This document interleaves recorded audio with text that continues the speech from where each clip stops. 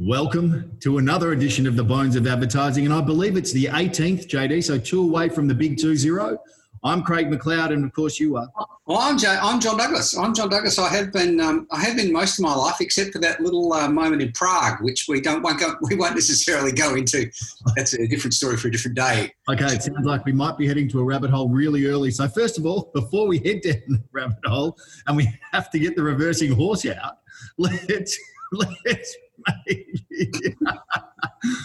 maybe check what kind of bone we've got to pick over today. I've got a bone the size of Alabama.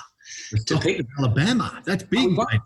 I don't believe we'll get all the way through this bone because I think there's little meaty bits that are stuck in behind the knuckle that that very, very few people get to, and we're going to try and get down to those today. But I think largely the big bone is I'd like to talk about commercialism. Commercialism in advertising. Funnily enough, yes. Okay. Commercialism in advertising, my friend. We are the front line of the capitalist army. We are the shock troops. Yes. We're the people that the capitalist army send in to soften up the ground, ready for the retailers and the wholesalers and the sales forces to go in and reap the rewards, soak up all of that soft underbelly of the competition because of the work we do. Yes, right. So it sounds like you're implying that we're extremely important. No. I think we're incredibly expendable. We're like that horrible movie with Sylvester Stallone and Arnold Schwarzenegger and Jason Statham, and we're the Expendables. Yeah, well, there's a lot in that movie who probably are expendable now, who have been on the better side of their movies before today or before that particular movie. That's for sure. Oh, was they they've made like 3 or 4 or 5 versions of the Expendables? I think they even had one where Jean-Claude Van Damme was the bad. Doing the full splits between 2 moving semi-trailers, that's got to be one of the best moves ever. That was a B2B campaign. It was trying to get people to sell Volvo trucks. Yep. Like it was a campaign designed for business to business. And it blew up. It became like super famous and people started buying Volvo trucks. It became a B2C thing, but originally B2B. Yeah, it was B2B. And gosh, we're great at digressing, my boy, because we are so far away from commercialization. B2B, Jean-Claude Van Damme, Arnold Schwarzenegger, and the great man himself, Rocky Balboa. Oh, let's get back to the point, though. Well, let's get back to our point of commercialisation. Thank you for bringing me back from the brink. Let's start with commercialisation. Are we going to talk about, maybe those within the agency that actually do have to manage the money? Where are we going to go? I think one of the surprising things I discovered over the journey is just how little I actually knew about the way that the business of advertising worked. Like I knew enough about the advertising business to know, there's a client, they've got a brief, they've got a challenge, they've identified the marketing issue. I knew the process that it went through, and I knew all the individual bits of the process, but I never really understood the money until I had to go out and start doing it for myself. Yeah, right. So here you go. This is how everyone who knew about money knew that I didn't know anything about money. So back a long, long time ago, children, a very, very long time ago, just gather around here and sit on your Uncle John's knee and let me tell you a story about the good old days. Clap out in the rocking chair. Yeah. With your smoking jacket? Gather around. I remember back in the old years. You go in and you would ask for a raise because you just had a stellar year. Like, you'd won a couple of awards, you'd saved a bit of client business, you'd worked back late, like you were being paid $60,000, $70,000 a year, whatever it was. Yeah. You would say to your creative director who knew a little bit about the money, or you'd say to the managing director whose office you would be traipsed into to talk about money because that was the money office, and you'd go in there and you'd put your case forward. You would say, I think I've done this, I've got all of these, I've won these awards, I've brought fame and glory to the agency, I've saved your ass on a couple of times, I've worked really, really hard. I think I need a significant pay rise. Right. Right, John, how much do you think you're worth? And like, you really don't know. You know that the people at the top of the tree in the advertising, like back then, were earning like 100,000 or 110,000, and I didn't want to be greedy, so I said 90 grand. Yeah. And he said, you know, John, you're worth 90 grand. Here's my challenge for you. I have got a bucket of money here for the role that you fill, and that bucket of money is $75,000. You are worth a bigger bucket of money. You are worth 90,000, maybe even $100,000. John, you're selling yourself a little bit short. Unfortunately, I don't have that bucket. I've only got this bucket. And if you want to work here, this is your bucket. Yeah, right. But there may be other people with bigger buckets. You just can't get that here. Yeah. Well, what do you want to do, John? And then you could just see in the back of his head, how do you feel, punk? You feel lucky? You feel lucky? Did he bring out his 6-shooter? Yeah. I know what you're thinking. I know. He fired 6 shots or only 5? I shot 6 times or 5. Yeah. Oh, you did that really well. I can't do that. It does come down to understanding the overall way in which an agency works with revenue, the way in which people's incomes are relative to what the overall revenue of an agency is. So if you have a creative director earning, 5% or 10% of the agency revenue, you've got yourself a pretty bad model. There's a way you can work out the percentages to ensure that the agency is going to remain profitable. If you're a good enough agency, a loss of one client's not going to impact you too much. We've got a philosophy in our agency where we're talking about constantly in a finding mindset. Yeah.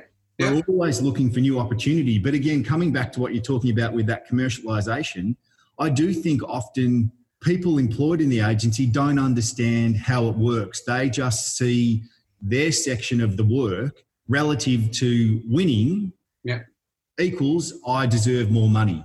Indeed. And there was I have to tell you, there was a little moment halfway through that where I could just feel myself going back, and I could just feel my eyes going, wait, I'm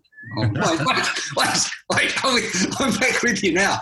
Like, I think there's a delicate balance between knowing how the business runs, knowing what your worth is, and knowing what your worth is to the business. Like, I think there are two very, very different things there. Here's a question for you. So you are a successful business owner. If I might just polish your aura just a little. 16 years to date. So I'm look, any small business, and I still consider us small, maybe teetering on the edge of medium, but any small business that can survive for 16 years, particularly in a volatile industry like advertising. Look, I'm definitely proud of that, without a doubt. But yep, I definitely would say I'm able to answer the question you're just about to ask. So it comes down to how hard-ass you want to be as a business person. What's the balance between the money, like the thing that makes the world go round, and your relationships with your people? And can you find that balance? Look, that's a really big question. And at the moment, I'm watching a documentary series on Disney and their Imagineering, and it's perfectly aligned to the question you just asked. Often, the relationship between great business, great ideas doesn't correlate to a financial outcome. You can't go into a creative director or a creative team and talk to them solely about the budget, because that's not the way they operate. No. And to answer your question really simply, I think it's possible to have the conversations with people about where the business is at, where they fit within the business, and how important they are to the business, but also sometimes take that away from purely just being money and sometimes talking about opportunity. And that may help them springboard into something down the track. As you say, sometimes the bucket of money in our business may not be big enough to fulfill their worth or their perception of their worth. Yeah. But I think we're able to maintain great relationships with the team and with individuals by having really serious, open, honest conversations about where we're at. Sometimes I find us in a position where people only look at the last sort of 6 months of the work and they see that we've done really well over that 6-month period, and they feel that they've contributed to that and therefore are worth, a component of that. And then sometimes I have to have the conversation about the preceding year where we weren't going as great as we needed to, but their wage didn't drop. I never came in and said to them, do you mind just taking a 6-month pay cut? I've never had that conversation where, sorry, we can't pay commission because of the 6 months that we didn't have the client that, we needed, So it's really about making sure that you can have a rounded conversation, focusing more on the positives, but also giving them perspective as to how that fits into the entire scheme of things. But ultimately, the good ones know. The really good ones know what's going on. And when I say they know what's going on, they may not know the tin tacks or the semantics of the numbers, but they know the general flavour of where we're at and what's going on. And those conversations are far easier because they're aware. And I'm always one to try and foster talent, even when things aren't great. If we're not flying, if someone is worth a raise, I'll do my best to make sure they get something to show that we're really keen on keeping them, showing them that we're moving forward. But it also shows them that I'm super confident and I believe in where we're headed as a business as well. That's the other part, is showing the positivity. I read an article from a client of ours, a new client of ours today, and it really talked about the power of positive speaking and positive communication to the troops and our ability to elevate them. And if you're the kind of business owner that's stupid enough to run on a shoestring or to only have just a tiny little amount of money or to work paycheck or client invoice to client invoice, you're going to find yourself in a whole lot of trouble really, really quickly. If you don't take some of the good times and put it away for the times when we might lose a client, that can keep us going for 6 months or a year until we can get back to that point of being able to build really solid numbers every month again, you're going to find yourself in big trouble. But also it doesn't give you the possibility or the potential to be able to say to someone who's really worth it.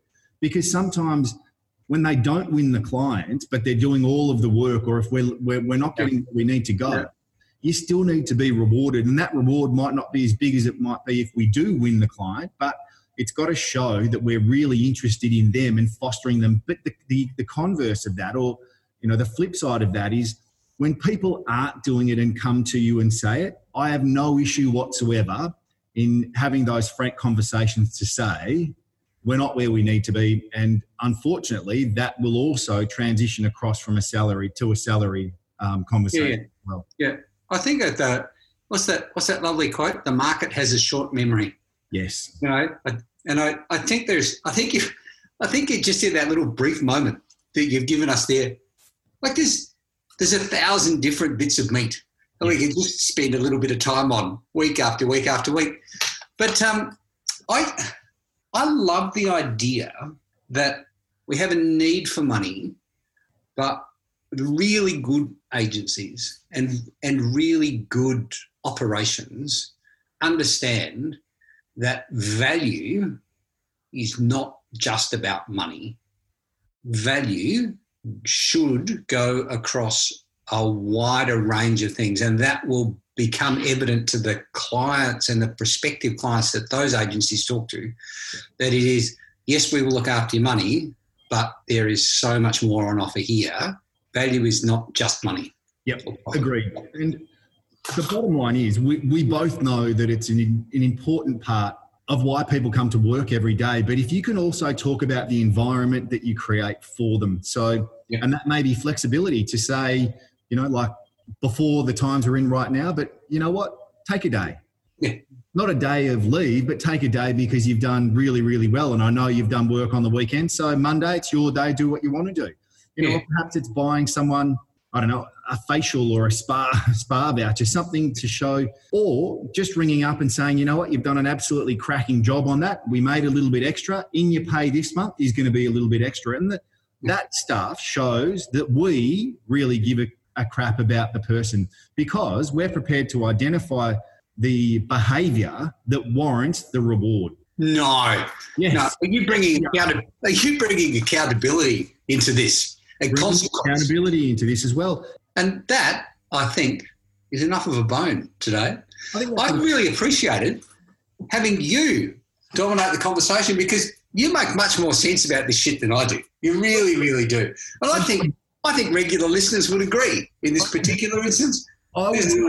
At some level, yes. But what I will also say, just in closing, is it's just great doing this vlog podcast with you, JD, and I think it's good to get perspective across both sides. And you're right, the money is probably more of the time. I spend more of the time on the money, but I would also say that you underplay your understanding and your knowledge of it. Don't give away any secrets, please. Please let me play the idiot. It's a card that I'm very, very good at playing. I'd like to play the idiot card, please. Thank you very much. And that was another edition of the Bones of Advertising. Thanks. Thank you very much. It's been a pleasure.